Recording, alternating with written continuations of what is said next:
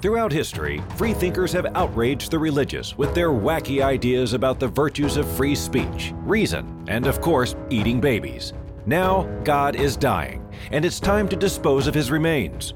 From the pits of hell, Satan sends two puppets of the imperialist West and the Zionist Jews against God, Islam, and tiny kittens to bring you their propaganda and conspire for a new world order.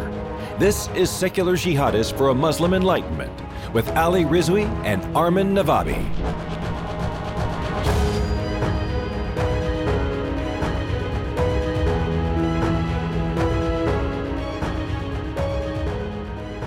Welcome to another episode of Secular Jihadists for a Muslim Enlightenment. My name is Ali Rizvi, and with me, as always, is Armin Navabi. Armin, how are you today? Good. I am loading the live chat on my phone so that I can see what our patrons... Oh, yeah. By the way, if you're a patron, that means that you could be here live with us while we have these episodes. So I just want to make sure that I have the live chat here on my phone so I can see what everyone's going to say. So they're watching us, actually. They're watching us. If you're a patron, you can actually watch. Because you're probably, if you're not a patron, you're listening to this on audio. But if you're a patron, you can watch. And like Armin's sitting there shirtless right now. You look really good, man. I mean, you've really built it up. This is like, I don't know, you're tempting me. This is fitna. Oh my God. So today I can see Bulbul and Susanna and everybody. They're all in the group chat, so that's fantastic. Today we're going to talk about something that we have talked about here before, but I really, really want to get into it right now because I'm hearing about this a lot. I'm hearing about someone or another being anti-Semitic. Sometimes it's very overt, like, Marjorie Taylor Greene. Sometimes, there's controversy around it, even though it's kind of clear, like Ilhan Omar. And then recently, one of my favorite comedians, right, Michael Che, on Saturday Night Live is doing a weekend update segment, okay? And he made a joke. Armin, did you want to play the joke? I'll play it right away, actually. Let me play this so we can get us out of the way, okay? Okay. So this is Michael Che on Saturday Night Live Weekend Update. All right. Playing right now. Let me know if you have audio. Israel is reporting that they vaccinated half of their population. And I'm going to guess it's the Jewish half. Okay, so that's it. That was it. That was the joke. That was the entire thing that got So how many seconds was that? That was like... It's just a few seconds. Yeah, one more time. Yeah. Because I can't believe how fast it went by. Like, for the people who missed it, one more time. Yeah. Israel is reporting that they vaccinated half of their population. And I'm going to guess it's the Jewish half. Okay. So yeah, this was a joke. And this clearly, again, I think most people just took it as a joke. Most people were okay with it. But there was a significant vocal minority that came out and they were outraged at a joke. Again, and this is a joke. Obviously, it's an exaggeration. Israel does have a 20% Arab population, and 44% of them have been vaccinated too. But that's not what he was getting at. He was indirectly and satirically pointing out that in Israel and Palestine, 50% of the population, right, it lives under occupation. Okay, still. Even if it's not like settlers and everything, like in Gaza, there's no settlements and everything, but they're both occupied territories, like Gaza and the West Bank. So what happens in that population, even Amnesty International has put out a statement, saying that Israel has not been vaccinating the people who are actually under its own rule. And that was his point. All right, Liz, can you provide some context first? Because Israel has been... right now, one of the leading countries in vaccinating. Yeah, right. Like, in fact, it's been very, very impressive at how fast Israel has gotten to vaccinating half of its population. People are like, it's been very impressive. Okay. Yeah. So this has become like a pro-Israel promotion that, look, we're ahead, half of the population has been vaccinated. So here's the thing, though, that there's two ways we could go about this, whether it is anti-Semitic or is it not, but whether this is accurate or is it not, right? Because the people who want to point out that this joke is not correct. So the joke is like, oh yeah, you vaccinated half of your population, probably the Jewish half. I mean, nobody. If you want to be, I don't think like jokes are supposed to be 100% literally accurate for them to make a point. But even if even some people are saying that, well, this is accurate, right? So we're not even right now talking about whether this is anti-Semitic or not. But the people who are saying this is ridiculous are the people who are saying that, look, actually, if you pay attention to what's happening, the 20% population of Israel who's Arab, who have Israeli citizenship, they're getting the vaccine as fast as the Jewish citizens of Israel, right? So that should be for all the people who say that Israel is a racist ethno state or whatever. If that was the case, why are the Arabs are getting vaccinated as fast in Israel as the Jewish ones? So they're saying not only this joke is not accurate, if you actually look at what's happening, it should be an indication that Israel is not racist. Okay. So the counter to that is what you said, Ellie, that actually we're not talking about Israeli citizens, Arab Israeli citizens. We're talking about the Palestinians who are not getting any vaccines. Like, I think it's been really bad. Okay. So for Palestinians, they have been getting under, like, I mean, I don't know what last time I checked was like 2,000 for a population of how many million? How much was it? Like, is I don't remember the numbers, but it was ridiculously small. Okay, well below half. No, yeah, no, not even. It's not like saying half is like it's basically Israel is one of, like, if you look at Israel, it's one of the leading countries when it comes to percentage of vaccination. When you look at Palestine, is one of the worst right now. Okay, I don't. So you could get very technical about the joke because the joke is technically not accurate because the Palestinians are not Israelis, right? So when the joke is saying, I'm guessing it's the Jewish half, and people are like, well, it's accurate because if you add all the Palestinians, it does end up actually being 50% not being vaccinated. But people are like, well, they're not Israeli.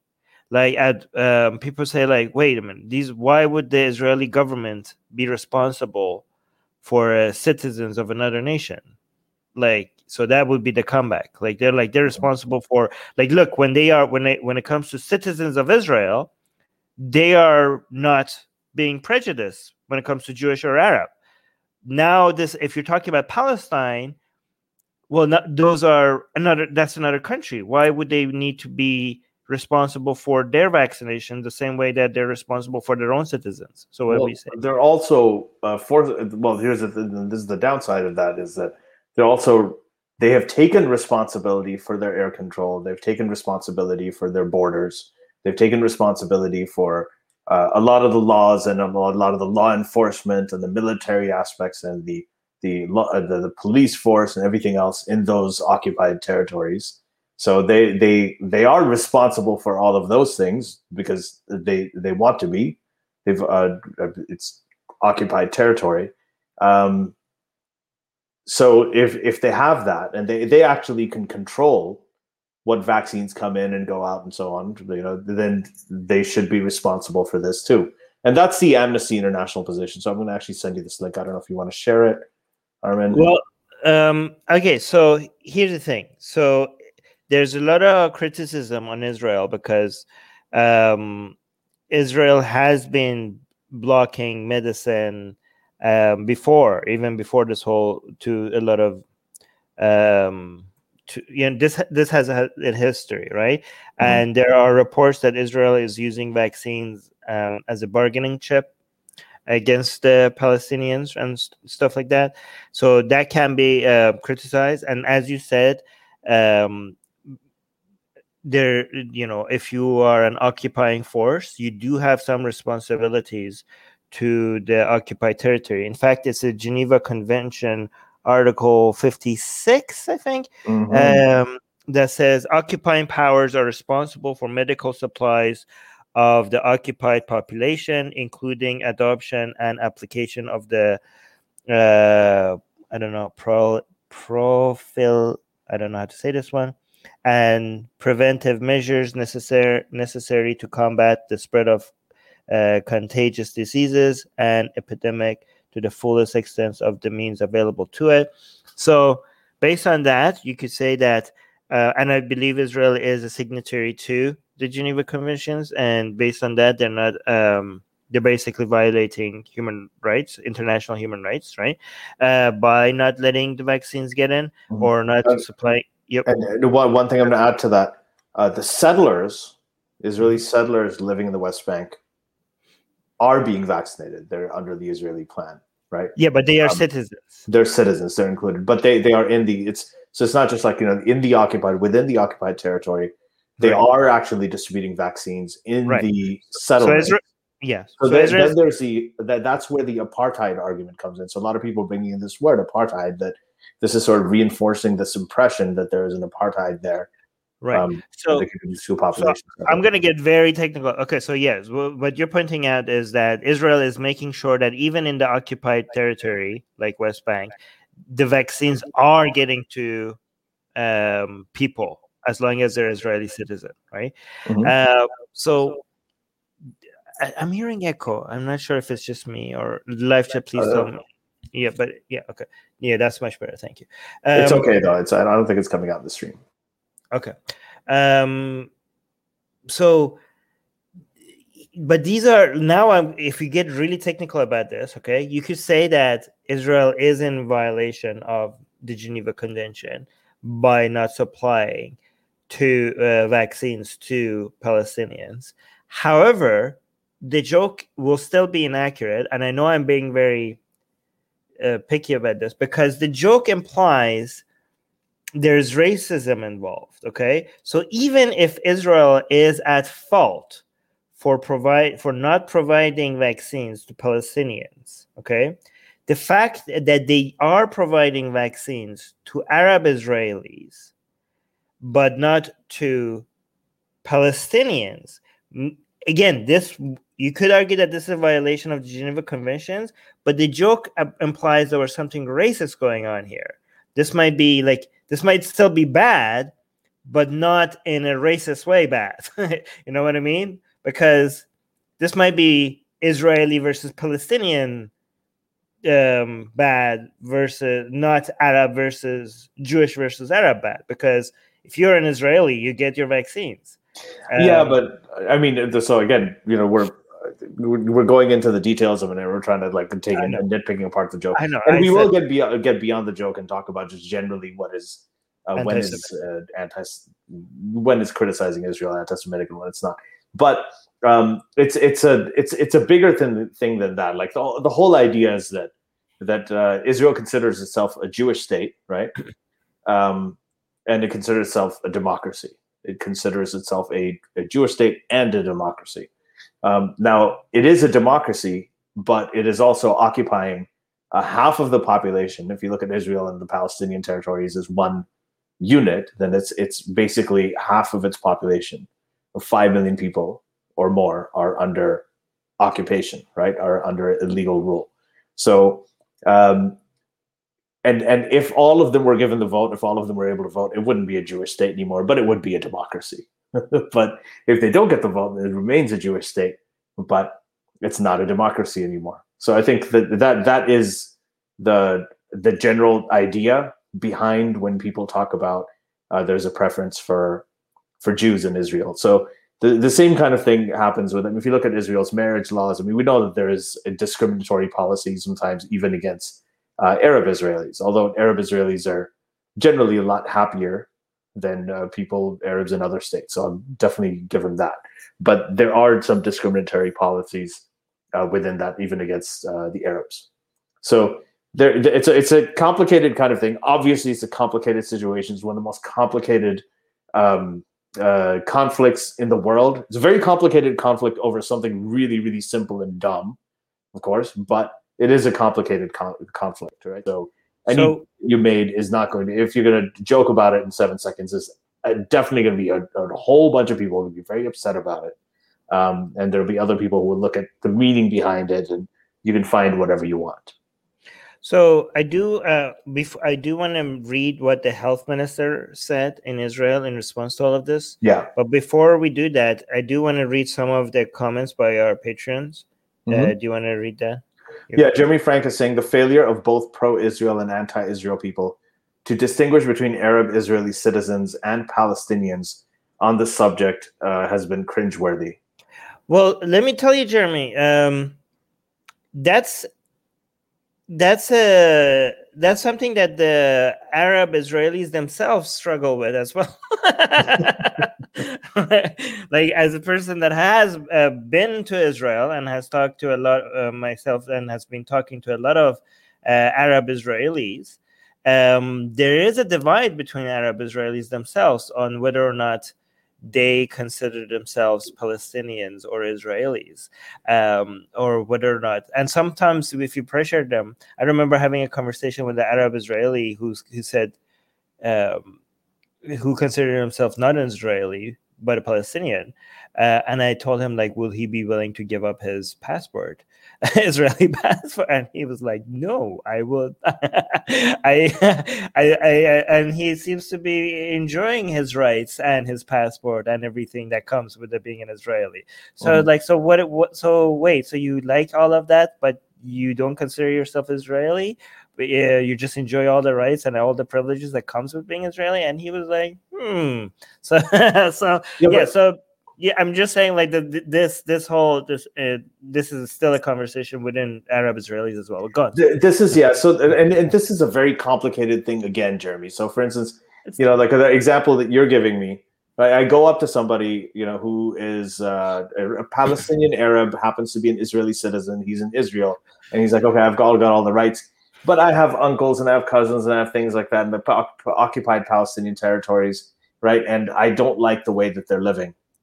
So, you ask them, well, would you want to give up what you're doing? You want to be like, then you can be happy and you can say, yes, I want to keep this because I don't like the way that you're treating all of those people. So I don't want you to take this away from me and throw me in that crowd. And that's a perfectly legitimate sentiment where you can be opposed to the occupation and still be very happy and thankful that you have your Israeli citizenship. Now, when you have this whole thing, that what you're saying, that it's cringeworthy, I wouldn't say cringeworthy. I don't think it's that surprising. But this, I think, is something that's fairly obvious to people. The other thing is that we have Arab Israelis. We have Israeli citizens who are also Arab, so we are not discriminating. Is a kind of has been used a lot as a cover for what they're doing for Palestinians. So anytime you point out, it's not that simple, Ali. I'm just giving the argument. I don't. I have counter arguments against this too, but I'm pulling an arm in right now.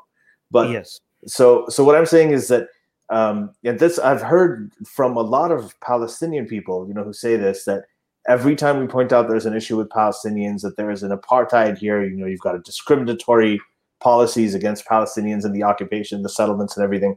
And then, they'll always say, oh, look, we've got like 20% of our citizens are also Arab, right, in Israel.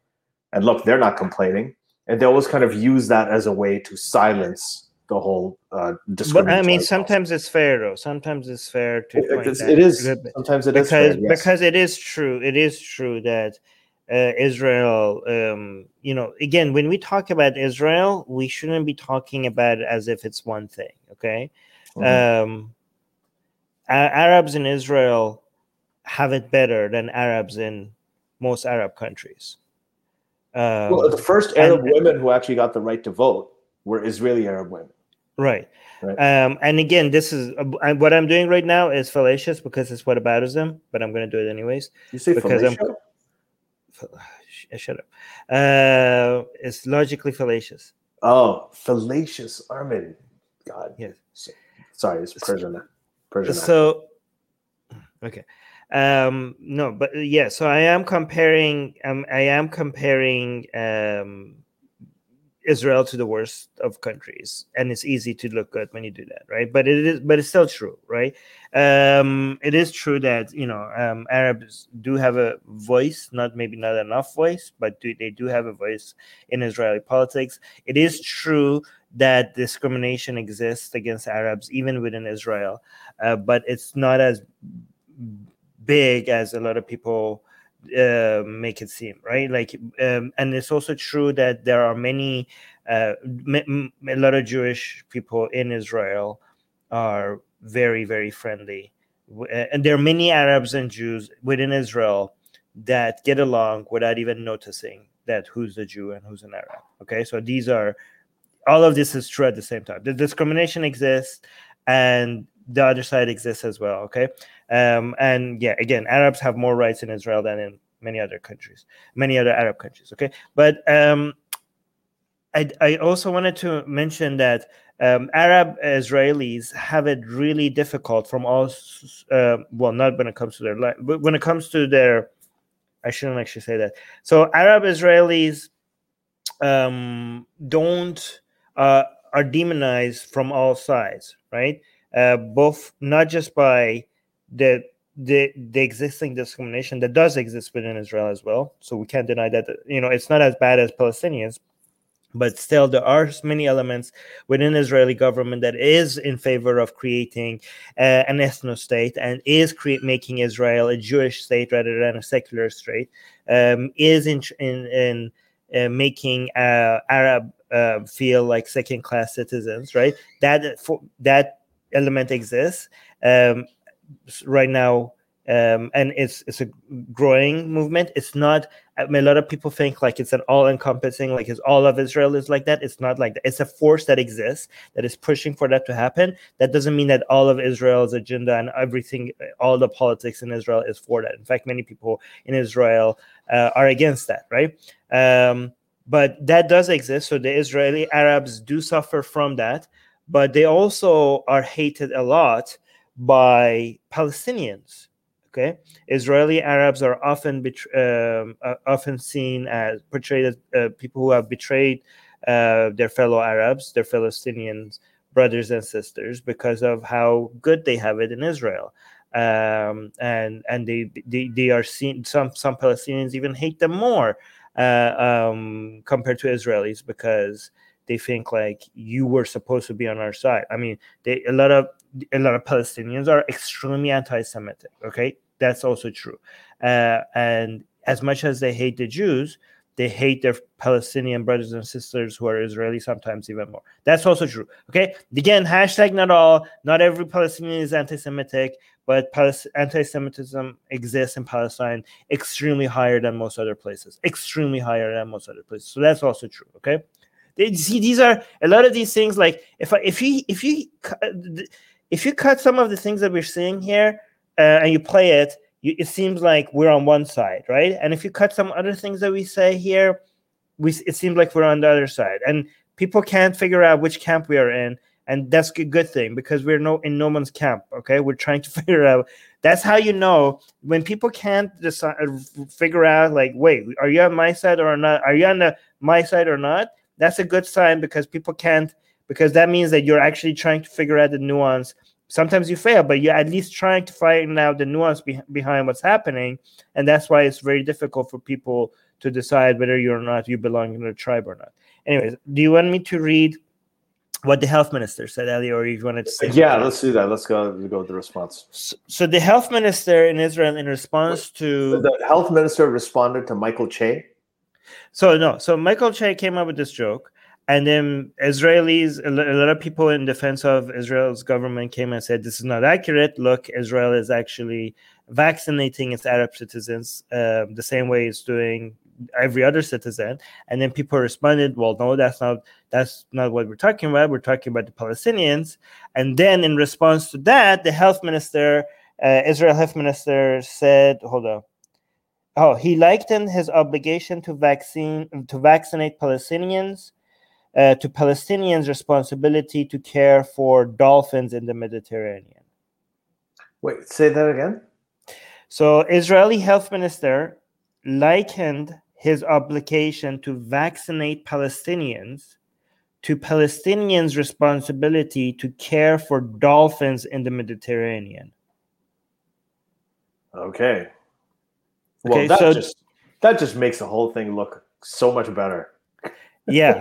So here's the thing: when a lot of people say one of the most common anti-Semitic tropes is I don't know why this is seen worse than other things. Maybe there's a logic to it, but dehumanization is something that keeps coming up, right? Especially when it comes to back in World War II under Germany, comparing the Jews to, I don't even know if I should say it because I don't know if I could get in trouble just for saying it. But it's certain animals, right? And that usually when you cross that line, I genuinely don't know if that's worse than other forms of racism because, but that's seen by society as you crossing a line that you shouldn't be crossing at all, right? So this, if it was said against, this was supposed to, I don't know if this is a joke or not. Like apparently it's supposed to be a joke, even if you don't find it funny. I think that was the intention. But this joke didn't get the backlash than the original joke, like the joke about that everybody's talking about. What's the comedian's name? You're muted. Comedian's name is Michael Che, but Michael. It's a really important distinction. People say this, they're like, well, Michael Che said it. Michael Che is a comedian on Weekend Update on Saturday Night Live, where they have Drunk Uncle on. Well, they used to. I haven't seen him in a long time. Right. We're talking right now about a statement from the Israeli health minister. Yeah, that proves my point because this should have gotten more of a reaction compared to the comedian. The comedian is a comedian. I thought the comedians get more leeway with what they get to say, right? I mean, this was a joke that didn't get any of the backlash. Maybe none of them should get the backlash. Maybe people should be able to joke. I don't know, but I just think there's a double standard here, right? You have the health minister make joking like this, right, about the Palestinians getting disease and nobody helping them, right? Even though it's under the Geneva Convention that you should. I mean, dolphins are not protected under any Geneva Conventions or not, right? That's not under internet. Comparing the Palestinians to dolphins, I think if the Jews were compared to any animals in any joke in any way, the backlash would have been so massive, right? So the fact that the health minister comes and compares the Palestinians to an animal and to joke about their responsibility to them, and that not getting a backlash, to me shows that there's a global bias about who gets to say what, So what do you think? Yeah, I agree with you. This is one thing I just want to get clear here. When we talk about Israelis and Palestinians, when we're talking about Israelis, as you said, there is the Netanyahu government, which has roughly the support of 50% of the population. As you know, he's been struggling, just barely managing to get elected and had to have repeat elections because he couldn't form coalitions. So there is a sizable chunk of Israel that does not support Netanyahu. Then there are Arab Israelis. There are other. I mean, Israel is not just, when we talk about pro-Israeli or anti-Israeli. It's just it's a bad concept, right? Yeah. You have an outlet like Haaretz that comes out of Israel, and you also have all these conservative right-wing Israeli papers, right? So there's that. There's already, you've got the West Bank settlers, they're Israeli citizens, and they have conflicts even with the most conservative people in the Knesset, in the Israeli government. And same thing with the Palestinians. When you say this stuff about compare them to dolphins, or how Avigdor Lieberman said that they should be, thrown into the sea. And Avigdor Lieberman used to be a foreign minister at one point. I mean, he said this many years ago. So when you talk about it, what you're saying, the word dehumanization. That's right. When you start thinking of there are kids there. There's Palestinian kids. There's Palestinian secular people. There's Palestinian people who have all kinds of different opinions, right? There are Palestinian people who are very, very religious and Islamist, and they vote for Hamas because they want because they believe in the jihad. And then there are even more people in Gaza who vote for Hamas because Hamas gives them money, gives them social services, and they don't have any other option. There's a corrupt Fatah government, which is secular, and some people support that. It's all very heterogeneous. You cannot say that, Palestinians, dolphins. Even though Palestinians are like, okay, so there's a huge difference between like, you could be anti-Netanyahu because you're pro-Israel, right? You should be actually. Yeah, you could be anti-Hamas because you're pro-Palestinian. Because you're pro-Palestinian. And you could even acknowledge that, especially in the Gaza Strip, okay? Here's the thing, like the average view of people in Gaza Strip is too radical even for the Palestinians in West Bank, okay?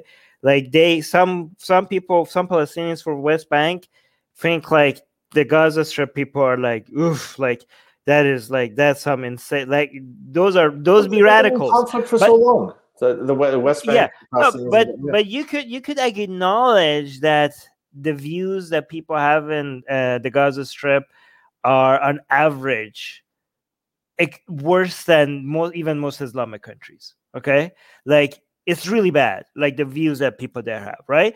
But that doesn't mean that you're not gonna fight for their human rights. Like these are not a contradiction. Like people sometimes when you see like the statistics of what the views of people are in Gaza Strips are, some people are like, you know what, screw them. They deserve like this and this and that. Like no, it doesn't work like that. I mean, you also have to understand that why is there a difference? Why is there a giant difference between the views of people in the Gaza Strip and West Bank, right? Well, because of the conditions that they raise it, like the environment. You have to take environmental factor into into account. And saying people are a product of their environment is not a way for us to dismiss the responsibility of people for having such heinous views. But but you should still acknowledge it, right? Like these are not contradictions. You can acknowledge the impact of the environment without excusing it. You could fight for their human rights without defending their horrible views. And these things be complicated, right? Anybody that is trying to make it a black and white picture for you is just trying to, be like, you be on my side, and everybody who disagrees, you must be like a pro apartheid or like racist person if you disagree with me, or the other person like, oh, you're just excusing Islamic jihad on the other side. Like, it's just like it's easier to just put people in camps and just decide you're not in my camp, so you're on the other side and you're the enemy. Like it's just easy and lazy. And why is it that it's so easy? So many people, just for criticizing the Netanyahu policy, they immediately throw out anti-Semitism. Just like, you don't give someone an open Diet Coke can or something and they call you Islamophobic, right, on a plane. Yep. Remember that incident? So this thing is thrown about so loosely. This is anti-Semitic. This is anti-Semitic. Then why is when somebody at the Israeli, a government official, says that, Palestinians are not responsibilities like dolphins, that if that is anti-Semitic, criticizing government's anti-Semitic, comparing all Palestinians to dolphins in the Mediterranean is racist. Right? Is anti-Arab, okay? Or anti-Palestinian. Anti-Palestinian, right? So there's a anti-Palestinian. So or you could say not anti-Arab.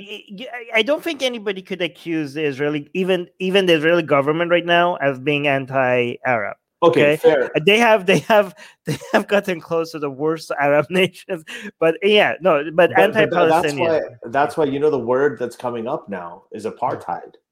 Right, that's what they're talking about. Apartheid is like between Israelis and Palestinians, and that is a trigger word that actually upsets people even more than racism or even more than anti-Arab is when they talk about apartheid, because that brings up South Africa used to come in. So I kind of like it. I kind of like the fact that they're using the anti-Semitic accusations so loosely, because I want this to become more just like Islamophobia right now. The accusation of Islamophobia doesn't stick as like, I think like accusing people of misogyny, racism, Islamophobia, and homophobia, on some of these should still have the sting power, but it doesn't anymore because they were overused, right? So it's unfortunate that some of them doesn't have the power that it used to do, because misogynists still exist, homophobes still exist. There's out there, right? So I wish that was a more powerful thing to use. But I'm glad that Islamophobia these days doesn't have the doesn't have the singing power that it used to have, right? You can't end careers or like you used to with it before, right? The two remaining one are accusations of transphobia and anti-Semitic views. These two accusations they still have a lot of power behind them, right? It's really bad. It's really unfortunate for the trans rights movement, because there's a lot of transphobes out there, and now that you're overusing it makes it harder to for any of these groups. I mean, there's real anti-Muslim hate out there. I mean, what China is doing is anti-Muslim. What Myanmar is doing is around the world. There's a lot of genuine anti-Muslim sentiment in the West, like in a lot of New Zealand, Christchurch, right? I mean, those kinds of things that's anti-Muslim stuff, but it just gets swept under the rug now because there's so many spurious accusations of Islamophobia that nobody takes it seriously. And the same thing could be happening with terms like anti-Semitism, and that's why it's such a problem nowadays. There is a sort of addiction to victimhood. There is an addiction. There's a perpetual sense of victimhood, which I regard as a privilege. That is the highest form of privilege nowadays, if you can portray yourself as a victim. And everybody wants to portray themselves as victims. Now, there are real victims. I'm not talking about real victims. I'm talking about the self-pity and the entitlement. And self-pity and a sense of perpetual victimhood is the most malignant form of narcissism. And actually, let's be self-critical as well, Ali. Now that you're mentioning that, because that also happens within the ex-Muslim movement. A lot of ex-Muslims who are not in danger, who keep acting like they're also the victims, right? Yeah. This is why I always we've talked about that. We've talked about how serious really is. Let's put it in perspective. This is why a lot of times when we talk about protecting ex-Muslims from harm, I need to clarify. People are like, "Oh, Armin, you're so brave," blah blah blah. I always need to clarify. I'm not in any danger, right? Like I haven't. In fact, compared to most ex-Muslims, I have had it. My parents were accepting. I got out of Iran before I could before my views had any negative. I lived in Canada and I could say whatever I want. Like, people think like, oh, when I bring attention to ex-Muslim rights, I'm saying like, oh, I'm the victim. And like, I have to clarify that I'm not. And we need to call out even people within our own movement that keep trying to exaggerate how big of a victim they are. I do want to, go on. Sorry, one thing I want to say, what's really interesting actually in recent years is that, Armin, I think you've gotten probably more threats from the Hindutva than you have from Islamic jihadists. Yeah, but but again, even when it comes to threats that we get, like, a lot of people like to show their threats as a way to be like, I'm in danger. I could tell you, these threats, none of these people will ever get to me. Okay, I will show the threats, the death threats, and the other threats that I'm not going to mention. Just to show how ridiculous these people are, not because I'm trying to tell people like, oh my God, poor me, I'm in danger. I'm not in danger. In fact, these are funny, and it's very entertaining. Listen, the point. Then what my point was, just really quickly, it's not about people genuine threat. Like, for example, if you go to Iran right now, you would be under threat of persecution. Yes. You would be high profile. People would know you're coming in. They may have your name. Then this person comes in. Then report it to us. That anything can happen, and that can happen even now to any of us. We go to Pakistan or Iran or Saudi Arabia. So that is genuine. I'm not talking about that. I'm talking about people who have this sort of entitled sense of victimhood, entitled sense of sort of self-pity. What self-pity does is it gives you an excuse to focus all your attention on you, and it gives you an excuse to expect everybody else to focus their attention on you. Because what you're going through is so much worse than what they're going through, right? I do. Yeah, exactly. Yeah, so it's a malignant form of narcissism. I just want to say and that's why it correlates so well with the social media age. Self-pity, victimhood, narcissism, it all goes together. Yes, I do want to highlight some comments.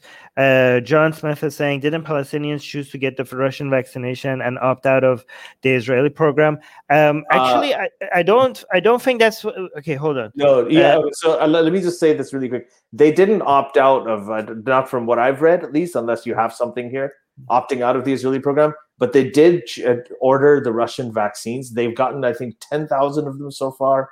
5,000 of them have been administered, which is, again, peanuts.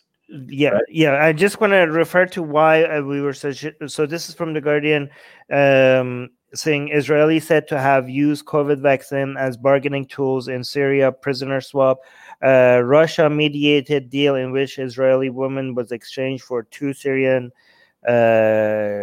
shepherds. Israel secured coronavirus vaccines for the Syrian regime as part of a Russian mediated prisoner swap agreed this week, according to an Israeli source and local media reports. The source, who requested anonymity, did not state the number of vaccines or whether they were from Israel's own supply.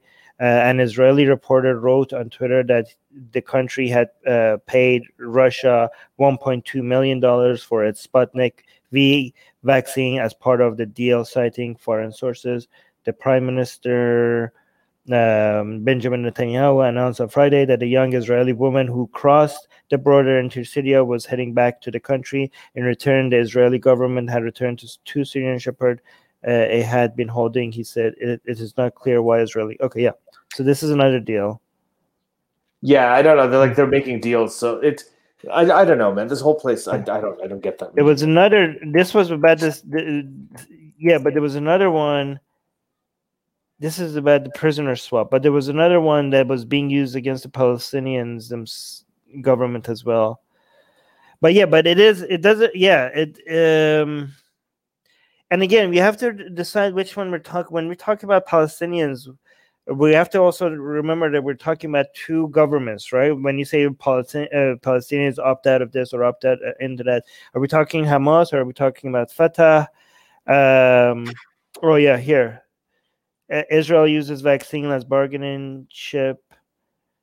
But it's okay. So, like, I think they're kind of. Yeah. I think overall the idea is, like, did they opt out or not? I don't think they really had that much of a choice. I mean, the way the vaccination drive was happening is as early as January 6th, Amnesty International had put out a report saying, denying COVID-19 vaccines to Palestinians exposes Israel's institutionalized discrimination.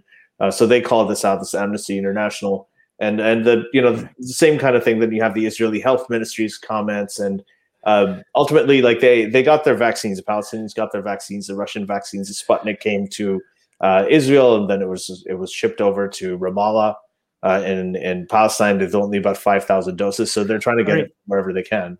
I really want to go over the things that I have a list here. I actually made this a couple of days ago about the things in Israel that I'm for and I'm against. If we have time, I want to go through that. I've never read this list to anyone before. I just like making it, but I do want to, I only want to do that if we have time, right?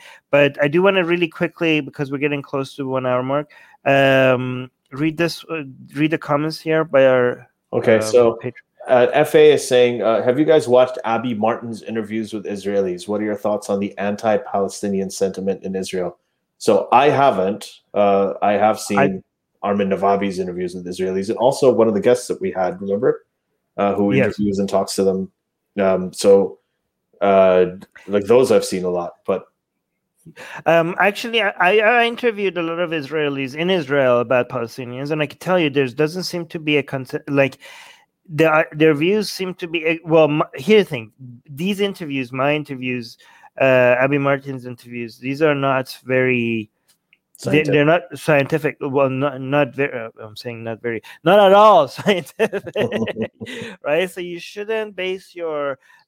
My impression seem to be like every single Israelis their views are very diversified, right? Like it's all over the place. Like in Palestine, both I met with a lot of a lot of atheists, Palestinians and Muslim Palestinians. They seem to be more on the same side of how anti-Israeli they are, except there were some rare differences when it comes to the young generation, right? They seem to be a little bit different than the older people. But the Muslims and the atheist Palestinians seem to be having closer views with each other when it comes to Israel. In Israel, they seem to be very different. Like every two Israelis seem to disagree with each other, and this was true among both Jewish Israelis and Arab Israelis. They didn't seem to have they didn't seem to agree much. So, but again, this is not a poll, scientifically collected poll. If you want to look at what the average opinions are, it's better to look at scientific polls and stuff like that, right? Yeah. Can we highlight John Smith's comment? So this one. I actually want to read something that's very relevant to this, and it has to do with Christopher Hitchens. So John Smith is saying having a country for Jewish self-determination and treating Palestinians fairly can both be true, and this I completely agree with. I mean, this is exactly what it is. Does Israel have the right to be a Jewish state? Of course it does. But can they also treat Palestinians the same? They can. So Armin, I just want to read out the Christopher Hitchens quote on this because I think. All right, I'm gonna go use the washroom while you read that. Okay, be right back. Okay. Oh my God, Armin, you didn't go before? It's all right. It's okay. Let's go. Go for it. So I'll read it out. So this is Christopher Hitchens on Israel, right? And this is probably, I can't remember when it was. I think it was around 2010. He died in 2011. So he said, quote, "In order for Israel to become part of the alliance against whatever we want to call it, religious barbarism, theocratic, possibly thermonuclear theocratic, or nuclear theocratic aggression, it can't. It'll have to dispense with the occupation. It's as simple as that. It can be, you can think of it as a kind of European-style, Western-style country if you want. But if it can't govern other people against their will, it cannot continue to steal their land in the way that it does every day. And it's unbelievably irresponsible of Israelis, knowing the position of the United States and its allies knowing the position that the United States and its allies are in around the world, to continue to behave in this unconscionable way. And I'm afraid I know too much about the history of the conflict to think of Israel as just a tiny little island surrounded by a sea of ravening wolves and so on. I mean, I know quite a lot about how that state was founded and the amount of violence and dispossession that involved, and I'm a prisoner of that knowledge. I can't unknow it." End quote. And this is, I think, really goes to the heart of what John Smith's comment was, that Hitchens was actually very, very pro-Jewish self-determination. He was big on it. He was Jewish himself. His mom was Jewish. But he was very adamant about this, the democratic precepts that Israel claims, and Israel being able to earn those claims, like earn credibility for those claims by treating Palestinians in a fair way.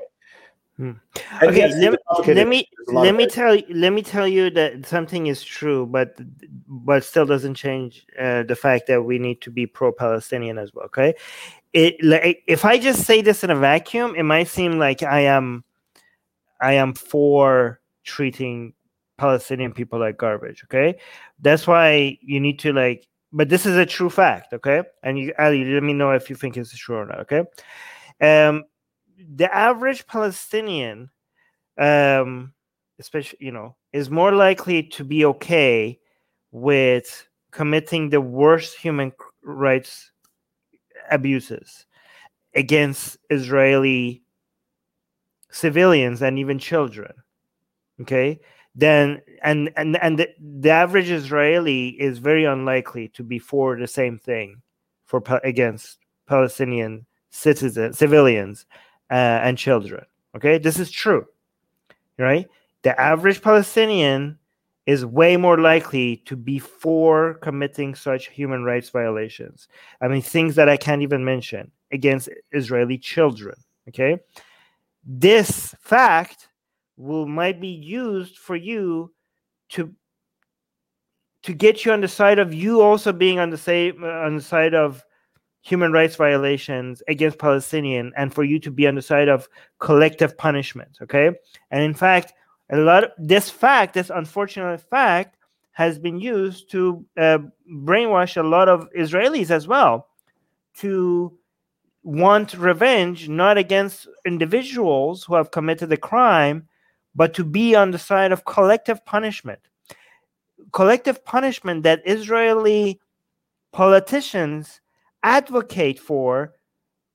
I have watched interviews of Israeli politicians who are openly on the side of erasing Palestinian villages, like wiping them out, right?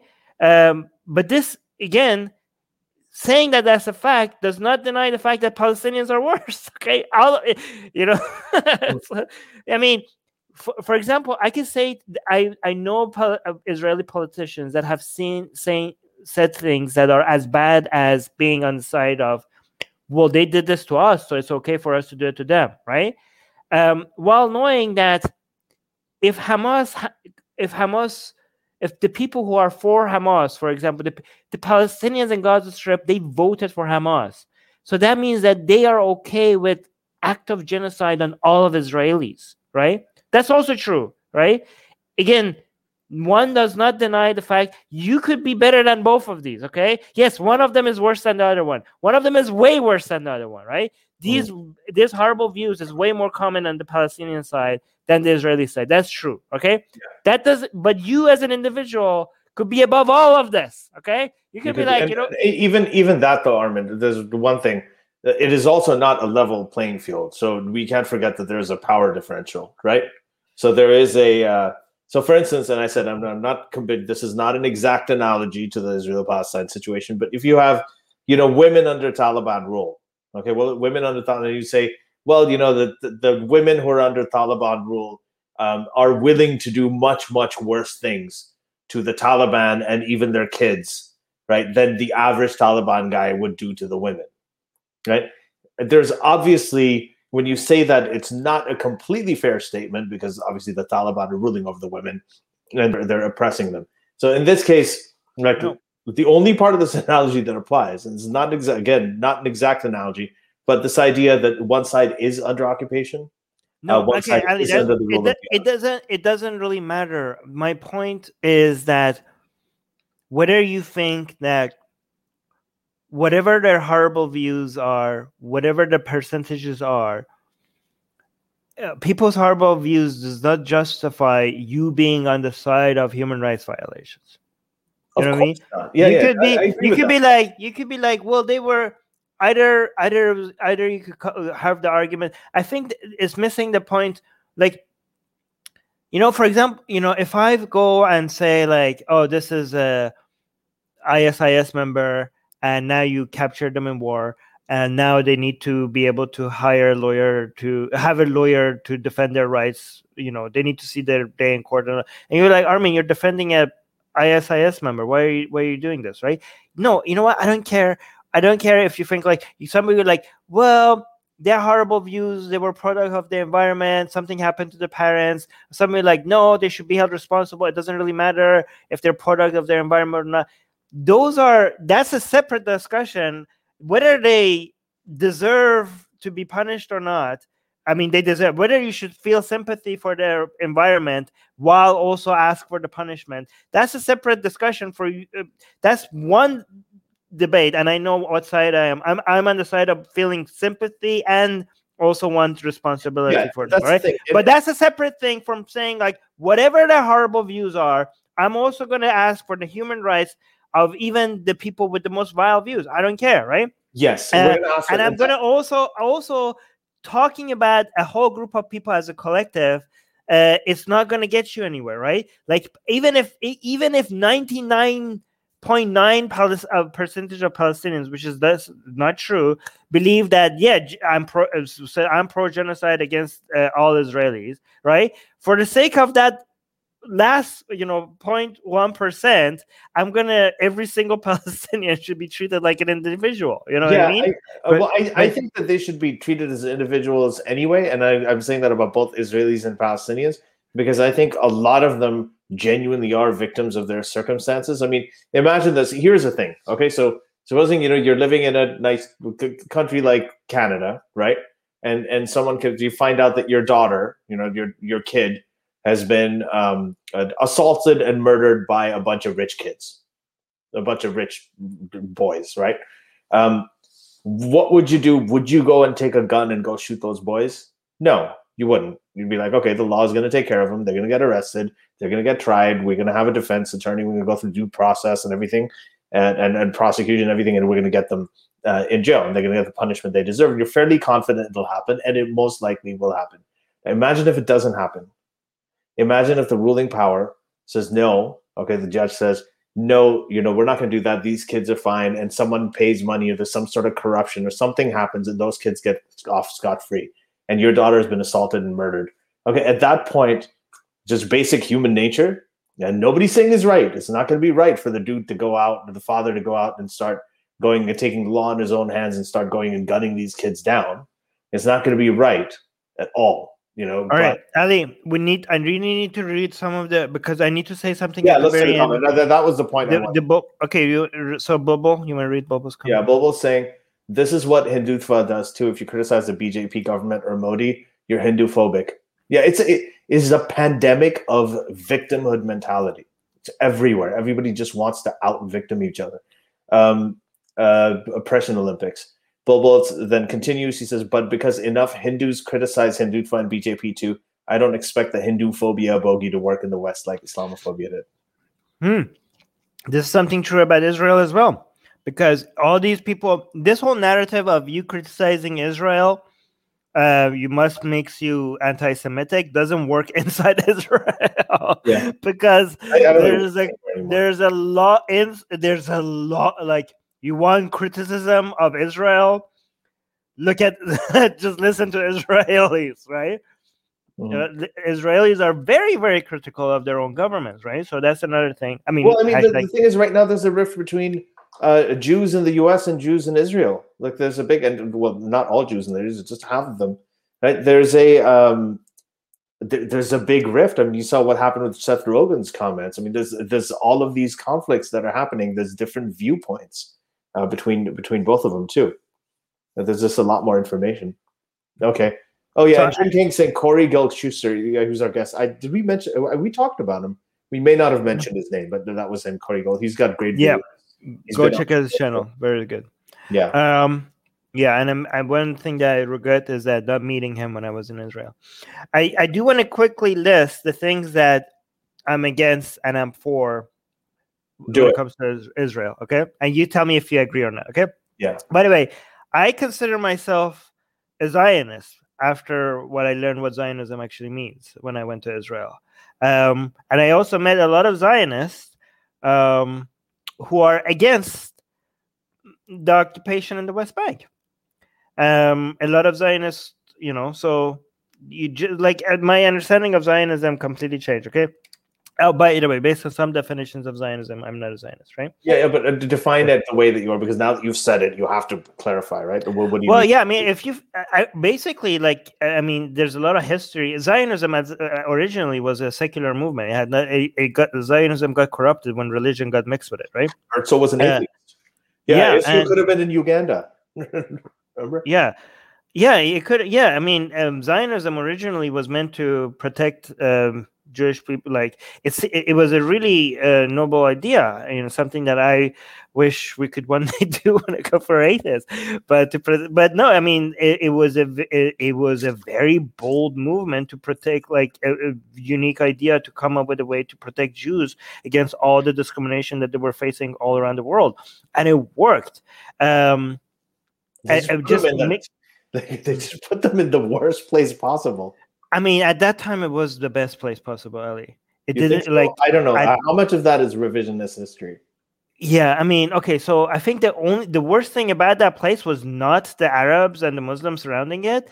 The worst thing about that was the fact that the Dome of the Rock and the temple was there, because it turned the movement into something religious. That's the worst. I think that's what made it worse.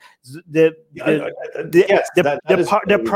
problem with like a lot of people like, oh, they picked the worst neighborhood with all the enemies around, all these Muslims doing.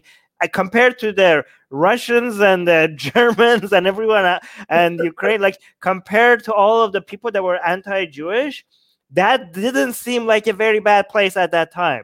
The problem with that land at that time, when you point that out, then they talk about how they were discriminated against in Muslim countries too. No, yeah, they were, but almost equally. Like at least the Muslims in that area were like less hostile.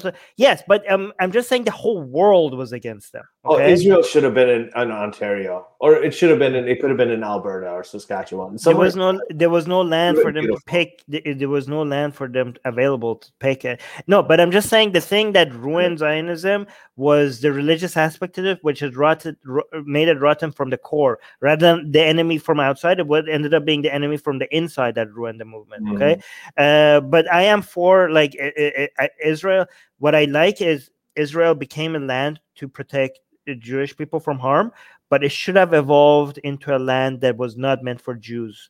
It should have evolved into it could still be like a land that is home to anyone who's oppressed, right? Like, so here's the thing. I do believe in ethno-states if the ethno-states foundation was based on protecting an ethnicity that is under attack, not based on my ethnicity being superior. If it's based on an ethnicity that is under attack and it requires protection, that ethno-state makes sense, right? You are not making your ethnicity seem like superior to other races. Other people are seeing it as inferior. You're trying to create a protection for yourself. So in that same sense, maybe like, I don't know, some other forms might have made sense. But right now, the Jewish people are safe outside of Israel. Okay, the Jewish people are like, there is enough like that environment. I mean, there is still a lot of anti-Jewish views, but that environment does not exist anymore. And like Jewish people have a home in the United States, they have a home in Canada, they have a home in Europe. Yes, you could point to attacks against them and hate against them. It's not the same thing. Okay, so I think and also think if you make Israel not being a Jewish state, doesn't mean that all the Jews around the world are going to be unprotected. I do think the spirit of Israel being a land for the people who are oppressed, and just making it, continuing, and that, for example, I hate the fact that Israel does not even recognize the Armenian genocide, right? This whole idea of never forget. What are you talking about? You guys are forgetting left and right? You guys, Israel is not pushing against China. Israel is not pushing, never forget. Oh yeah, never forget the genocide that was against your people, and you're not even recognizing, because of the relationship that you have with Turkey as a country. Israel doesn't even recognize the Armenian genocide. So don't you're joking. Never forget. This is Godwin's law. I understand why Godwin's law is there, but in some cases, when it's applied in absolute terms, where you should never ever compare anything, that's just BS. Because if you can't say never forget, and then also say, well, any comparison to what happened in World War II is just a violation of Godwin's law and shouldn't be taken seriously. You can't do both. I mean, we cannot not do Godwin law. We're talking about Israel. How could we not? It's the foundation of it. No. But I'm saying, you know what I mean, right? Right. If you do not bring up comparisons when there are sort of demagogues on the rise and things like that, if you don't do that, then never forget, it becomes meaningless. I think Israel, based on its foundation, could have, based on what it stood for as a country, could have been the leading country when it comes to human rights. That was it would have been its genesis, and it could have continued being its identity, right? It should have been the country that led the way against human rights abuses against Muslims in India, in China. The leading way to be against Turkey when it comes to not even remembering the Armenian genocide. Israel didn't even take a big stance when China started taking a oppressing Jewish people in Israel because they're not the right type of Jews, apparently, right? They're like religiously Jews, but like not ethnically the same Jews that they care about, which is like insane. But here's the thing. So the things that I don't like about Israel is the right-wing parties, the influence of religion in politics. Yes, I know it's more secular than all its neighbors, but it's more secular than all its neighbors, but it's less secular than the countries that I consider secular, like Canada, for example, or the United States. So it's not like a Western country. It's not like a Canada. Yeah, or France. Yeah, I don't like Netanyahu at all. I'm against the occupation, the settlements in the West Bank. I'm against all the forces within Israel that is trying to move it closer to an ethnic state and creates second-class citizenship for Arabs inside Israel.